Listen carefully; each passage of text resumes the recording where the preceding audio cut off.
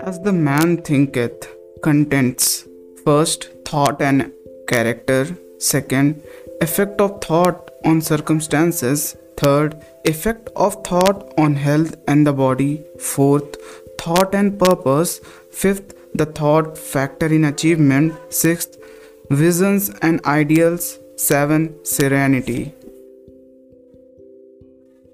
Whatever you can do or dream you can begin it. Boldness has genius, power, and magic in it. Forward.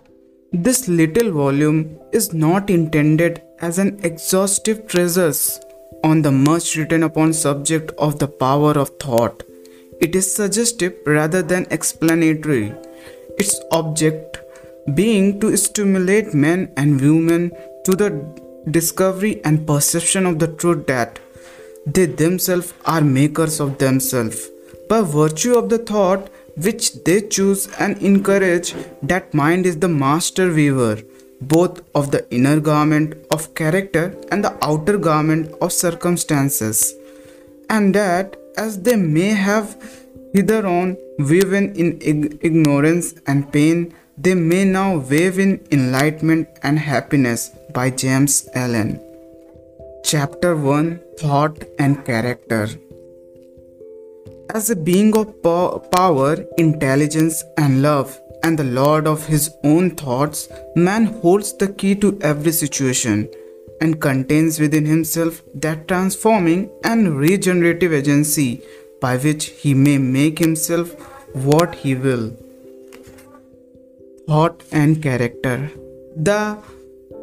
The amphoris, as a man thinketh in his heart, so is he, not only embraces the whole of a man's being, but is so comprehensive as to reach out to every condition and circumstances of his life. A man is literally what he thinks, his character being the complete sum of all his thoughts.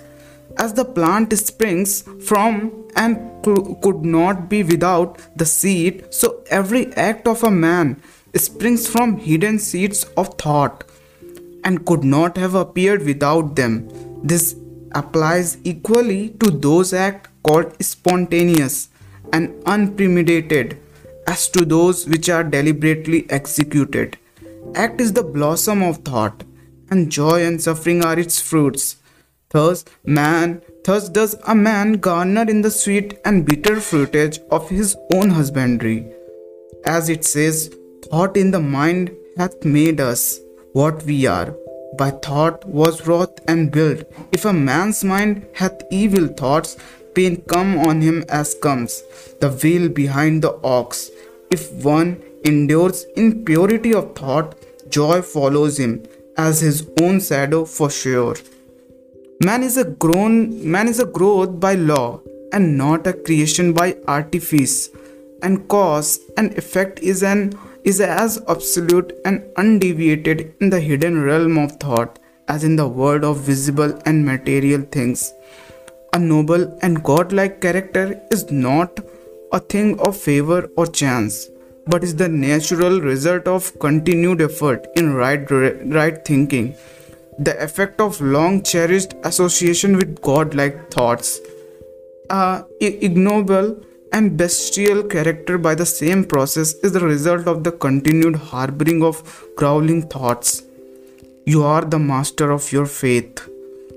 Man is made or unmade by himself in the armor of his thought. He forgets the weapon by which he destroyed himself. He also fashions the tool which he builds for himself, heavenly mansion of joy and strength and peace. By the right choice and true application of thought, man ascends to the divine perfection. By the abuse and wrong application of thought, he descends below the level of the beast. Between these two extremes are all grades of character, and man is their maker and master. Of all the beautiful truth pertaining to the soul which have been restored and brought to light in this age, none is more gladdening or fruitful or of divine promise and confidence than this, that man is the master of thought, the molder of the character, and the maker and shaper of condition, environment, and destiny. As a being of power, intelligence, and love, the lord of his own thought, man holds the key to every situation and contain within himself that transforming and regenerative agency by which he may make himself what he wills. Man is always the master, even his weakness and most abundant state, but in his weakness and degradation, he is the fullest master who misgovern his household. When he begins to reflect upon his condition and to search diligently for the law upon which his being is established, he then becomes the wise master, directing his energy with intelligence and fashioning his thought to fruitful issues.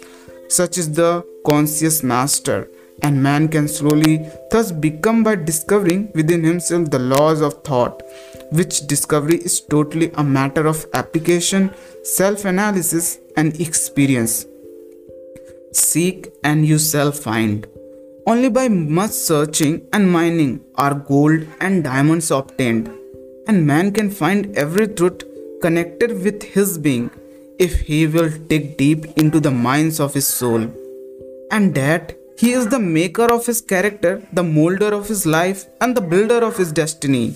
He may unerringly prove if he will watch, control, and alter his thought, tracing their effect upon himself, upon others, and upon his life and circumstances, linking causes and effect by patient practice and investigation, and utilizing his every experience, even to the most trivial everyday occurrence, as a means of obtaining that knowledge of himself which is understanding, wisdom, and power.